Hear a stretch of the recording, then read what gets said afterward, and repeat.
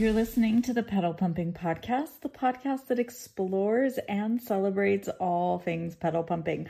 I'm your host, Mimi Footnip, and I'm a pedal pumping content creator and foot model, and you can find out more about me on my website, mimifootnip.com. You can also email me at mimifootnip@gmail.com, or go to my website and you can click on the podcast tab, and then there's some instructions if you want to leave me a voice message that I can include on an episode of the podcast. You can ask me a question or just say hi or anything you'd like, to contribute to the podcast.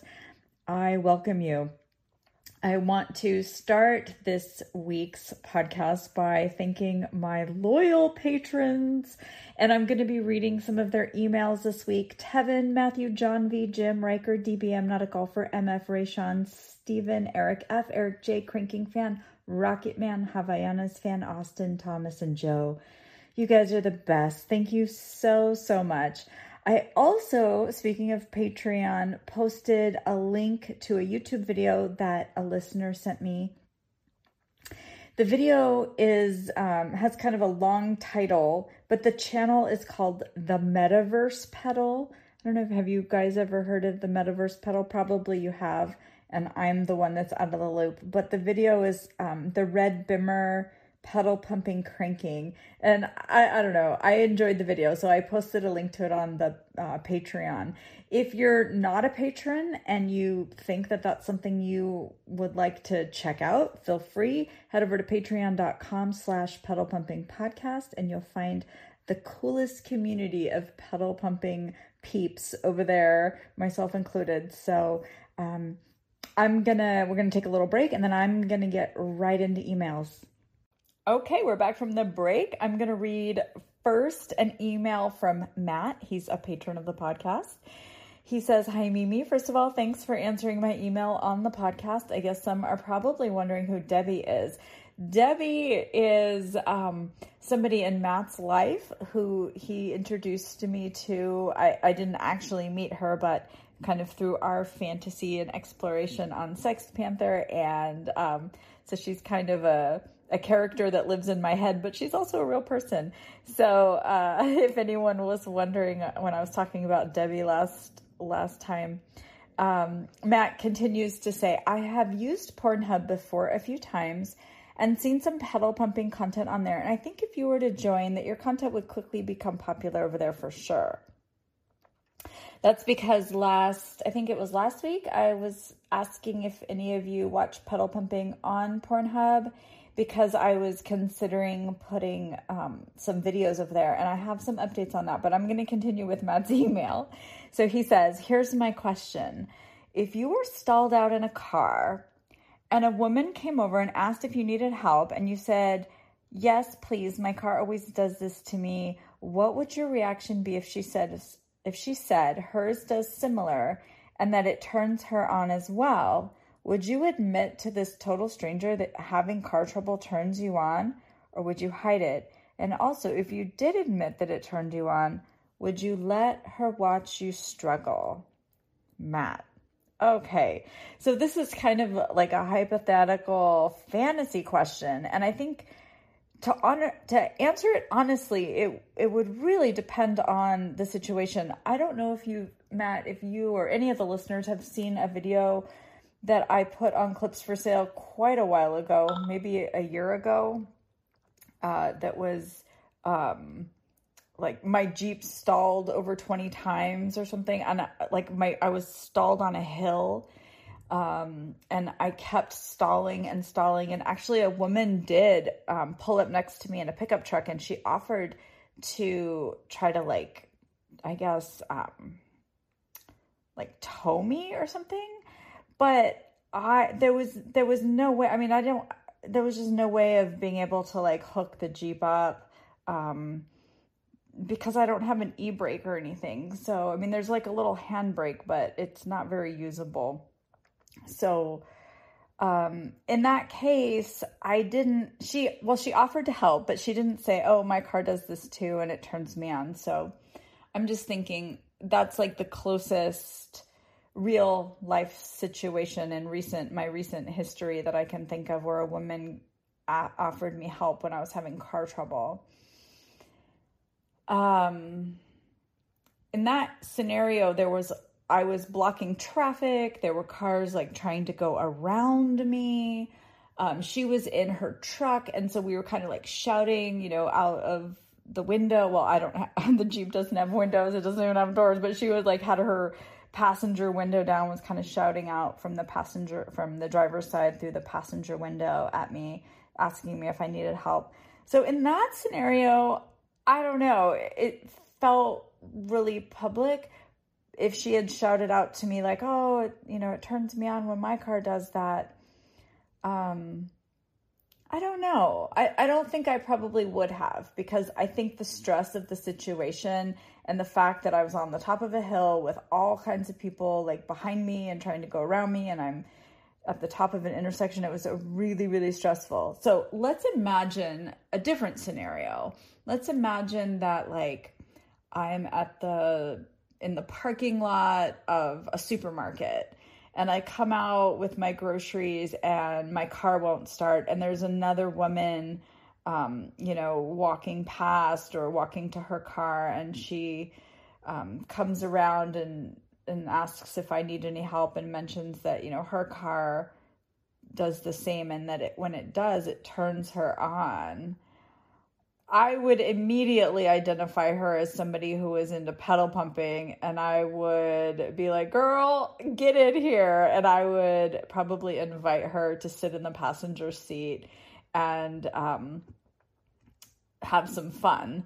So yeah, I would totally let her watch me struggle to start my car if I knew that she was into pedal pumping. Yeah.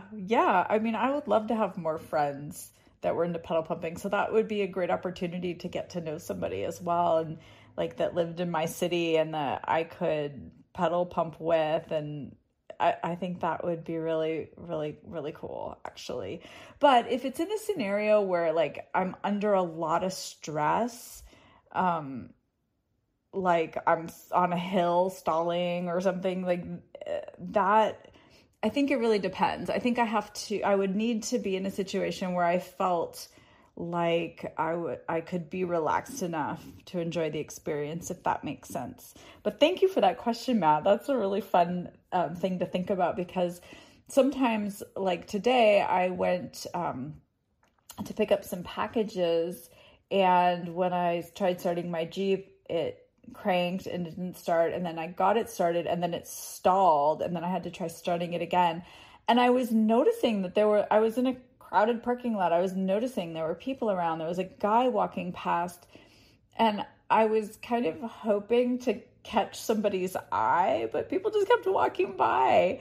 And the other thing, actually, on the way there, I was stopped at across from the shopping center area. I was stopped at a stoplight, and this guy rolled up next to me. He was probably I'm guessing he was in his early 60s. And he had his window down. He started asking me about the Jeep and telling me I was a Jeep mechanic, or telling me he was a Jeep mechanic or had been a mechanic and had worked on Jeeps, et cetera, et cetera. And I swear I thought I saw him looking at my feet. When we were talking, I was like, and maybe he was just looking at the fact that I had my phone filming my feet on a camera mount, but I swear he was looking at my feet. So I'm always looking for that. I'm always looking who's around. Even when I'm, just getting in my car and it starts, I'm wondering, is anyone noticing? Maybe that's a little narcissistic, but I'm always, interested to see if I can encounter anyone in my real life that would, that I could identify as a pedal pumping person. So next question, next email is from Tevin, also a patron of the podcast. He says, "Hey, gorgeous. I just have to know more about your billiard story with your friend. I feel even more connected to it knowing that it took place in 1991. That's my birth year. When you and your friends left the billiards joint, You got into the car and it wouldn't start. What was her pumping style like? Was she talking to it a lot, cussing the car out? Were you coaching her on how to crank and or pump, or just sitting there in awkward, nervous silence? You know how I love all the deets about your true stories. They are gems, Tev. All right, Tev. This is my redheaded friend, Alyssa. And she was, when we were in high school, at that era, I guess this was the summer after we graduated. This happened in 91. I'm pretty sure it was in the summer. But she was pretty religious, Catholic. And so she, her reaction was to be like, okay, we need to pray. And she grabs my hand and starts saying a prayer, makes the sign of the cross, and was kind of under her breath, sort of whispering and talking to God, God, you've got to help me start this car, please. In Jesus' name I pray, that kind of thing. And I was not as into that type of thing. So, but I kind of was going along with it. So while she was kind of talking and praying or whatever and trying to start the car, I was just sitting there kind of watching her. And then I started encouraging her, you can do it. Come on, you need to pump the pedal a little harder. I was trying to be sort of gentle and sweet to her. So I hope that she was not cussing. She was talking to it a lot. Her pumping style, I feel was kind of tentative. She thought that if she was really sweet and gentle, the power of the Holy Spirit would shoot through her leg and, start the engine. So, I hope that answers your question. And I have a story here from Leo, another patron of the podcast. You guys are great. Thanks so much for contributing all this fantastic content to the podcast. If you're listening, even if you're not a patron, you can email me at mimifootdip@gmail.com and submit your stories, questions, fantasies, ideas, personal experience, whatever you'd like. I'm happy to share it on the podcast. So this story is by Leo, and it's called 1996 Car Shopping. It was a week after her Toyota bit the dust and payday for both of us. The urgency to get Chelsea another car was pressuring us to find one quickly. There was a Flugger Honda? I'm not sure if I'm saying that right. Pfluger Honda by our apartment, and we would pass by it daily. And I remember a silver 96 Honda Civic hatchback on the display floor every time we passed by. I would picture Chelsea behind the wheel of it. I talked to her about it, and she was excited. The day came to check it out. We got to the dealership and asked about the silver Honda in front. A salesman approached us and introduced himself. He took us to the car and explained its features. He opened the door, and we saw that it was an automatic transmission. Chelsea frowned and nodded her head. She asked the salesman if they had any manual transmission ones. He said he had a few outside, and some were coupes and hatchbacks. He went on explaining the model levels and prices. CX was $9,000 and up. The DX model around $11,000, and the EX premium model with VTEC single cam 130 horsepower 5-speed priced at $15,500, and with alloy wheels came out to $16,250. To me, it was a bit pricey, but I knew VTEC equaled fun. He offered us a test drive for each model after a credit check. We waited for a while in the waiting room, sitting in a very comfy couch they had.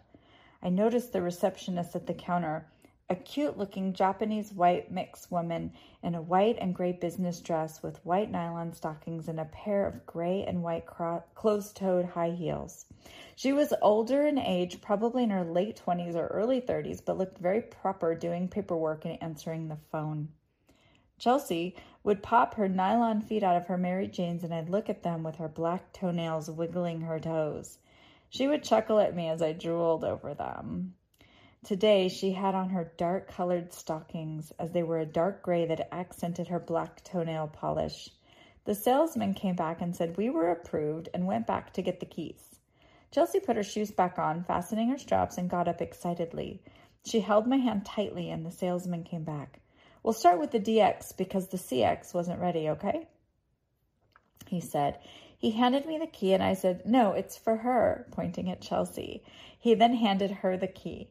Chelsea had the look of excitement in her eyes. I began to feel the excitement in myself, too. I knew what I was in for. We got in, and I got in the back seat behind the passenger side. Chelsea was outside the open door as the salesman talked to her from the passenger side. I looked around the interior and looked forward to see my angle view from the pedals on the floor. I saw the gas pedal very well from my position without leaning over. The back seat was a little small for my seating, but it will be enough. They both get in, and Chelsea started to undo the straps of her shoes. She takes them off, and the salesman noticed this and said, getting comfortable, I see. My wife does the same thing. I sat there quiet. Chelsea turns around and smiled at me, then turned the key and started the car. I had a clear view of her foot on the gas, her right knee visible down her leg, then to the top of her foot. I could see her stocking toes hovering over the gas pedal, and she gave it a couple of revs. She looked in her rearview mirror and saw that I was looking. I could see her smiling away at me. She reached down for her shoes and passed them to me.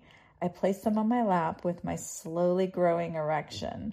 She shifted into first. Her hand blocked my view, but when she shifted into second, I could see her foot again. He went on explaining the DX model, and it was more of a commuter car than a sports model. I watched Chelsea's right foot pumping away in her nylons. Her big and second stayed together with the last three spread off the pedal. The nylon web stretching as she pressed with them. The lines of the pedal disappeared under her toes, and the little toe ring on her second toe shined from the daylight beaming into the footwell. It was a sight for my fetish to indulge in. We drove for a few blocks and brought the car back to the sales lot. I gave her her shoes and watched her put them on. We followed the salesman back to the lobby and waited for the next car. Chelsea said the car was nice, but it moved slow like her Corolla and wanted something a little bit faster. The salesman comes back with an upset look on his face, looks at the receptionist and says, "Honey, where is number 36? "It's in the overflow lot in the back," she replied. "Well, I have the customer right here. Where's the lot boy?" he asked. The receptionist gets up, walks to the key box, and tells the salesman, "I'll get it, honey." The thought entered my mind, was that his wife? The salesman continued his conversation with Chelsea. I looked out the driveway, and in comes a black Honda Civic hatchback with the receptionist behind the wheel. The sound, her feathering of the accelerator as she drove in, then coming to a stop. The clicking of the parking brake as she pulled it up. I could see. Then the movements of what I recognize as a woman retrieving her shoes from the passenger side, then reaching down one at a time to put them on. She drives barefoot, I thought to myself. A little excitement brewed in me. She got out and walked over to the salesman and handed the key over. I noticed the wedding rings on both of their hands. She looked at him with a smile on her face. I looked over at Chelsea and saw that the salesman had her full attention, and then glanced at the receptionist looking at her white stockings and her heels as she walked back to her desk. I quickly looked back to Chelsea so I wouldn't be caught looking at another woman. We got in the EX model. I sat in the back, of course, and we were off. It pretty much was the same thing as the DX except for the sunroof, which was motorized. Different color seats, but that was it. I asked the salesman what was the difference. He explained that it had a better engine and suspension. Also, it had a few standard wheel options and an alloy wheel package. The engine had nearly 40 more horsepower, and it was a peppy little vehicle. "Let's take her on the freeway really quick," he said to Chelsea. He explained where she could get on, and I went back to watching her right foot on the gas. We got on the on-ramp and began to merge into a lane. He then said to stay in third for a little and punch it when the front traffic opened up. The lane cleared and Chelsea floored it. Her toes spread all over the pedal. Her nylon stretched apart and she shifted into fourth.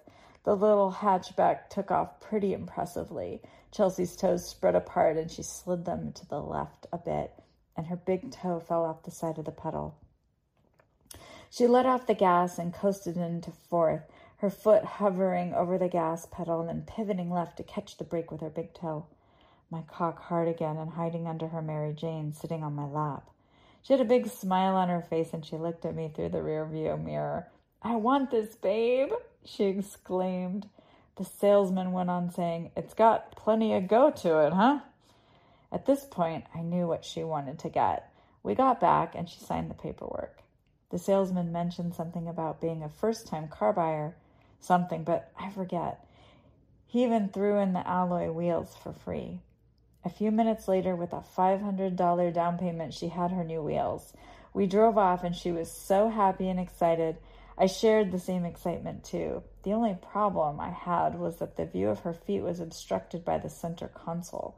I remedied that by letting our son sit up in the front in the baby seat. Fetish problem solved, I guess. But we hardly had time to ride together, but when we did, I'd take the back seat anytime. It was on the first vehicle service that we went back to the dealership, and the same receptionist was at her desk in the lobby. She remembered us and asked us how was the car so far. She checked us in. I looked at her business card on her desk and found that her name was Veronica. I looked at her feet, no stockings this time, but wearing lace high heels exposing her red painted toes. Well pedicured, I may mention. Then the salesman walks by and he recognizes us, walked up to Chelsea and shook her hand. Then he introduces us to his wife, Veronica. That's when I remembered what he said that day we bought the car. I remembered what happened after she bought the car. She brought the car into the lot. I looked back at her feet and thought, how would they look like driving barefoot? Only my imagination would let me know. Leo. Thank you so much, Leo. That's a great story. I love your stories. Please send me more. I'm almost out. And I also have stories from other listeners as well as stories from Jim Shu to read on future podcasts. But please don't let that stop you. I really encourage you. Send me more material. I love it. I love reading your stuff, you guys. I wanted to mention Pornhub because I'm kind of on the fence. So I created a Pornhub profile and I have uploaded some of my old videos are there to watch for free.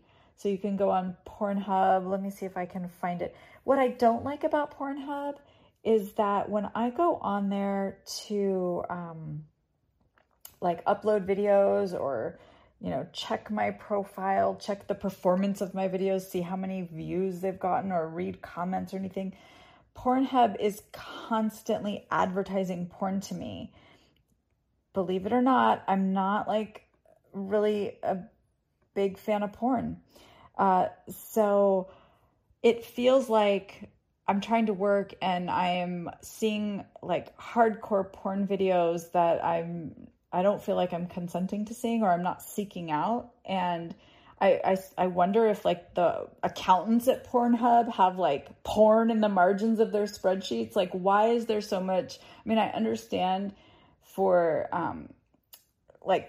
customers coming on the website, of course they're going to be advertising porn to people, but I'm here working in my, creator studio. It's Clips for Sale. It's like that. If I go into Clips for Sale and I'm not logged in, it'll show me all kinds of clips and advertisements. But once I'm in my creator studio, all of that goes away. And it's just my little back office to work and upload and tag and,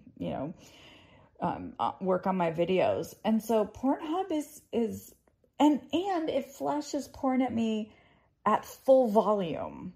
I had a guy, an 80-something-year-old man, washing my windows the other day, and I'm checking something on Pornhub, and it's he's in the other room, but he can hear the porn starting, and I trying to shut it down, oh my God, this is so awkward. So all of that is to say, oh, and the other thing is that it's not showing me pedal pumping videos. It's showing me types of porn that I'd just rather not see. Like stuff that I'm not into, you know?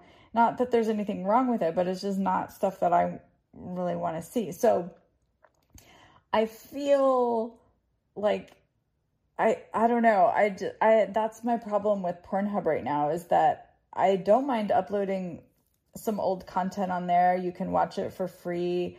That's all good and well, but I'm not sure if I'm going to keep doing it, because I'm not sure if I can handle all the porn all the time, you guys.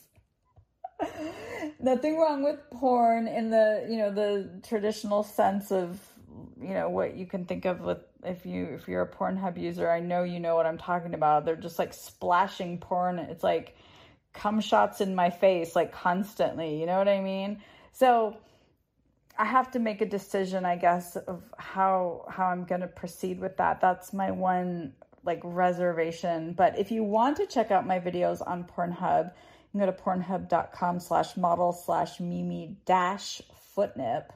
And that's where you'll find my profile.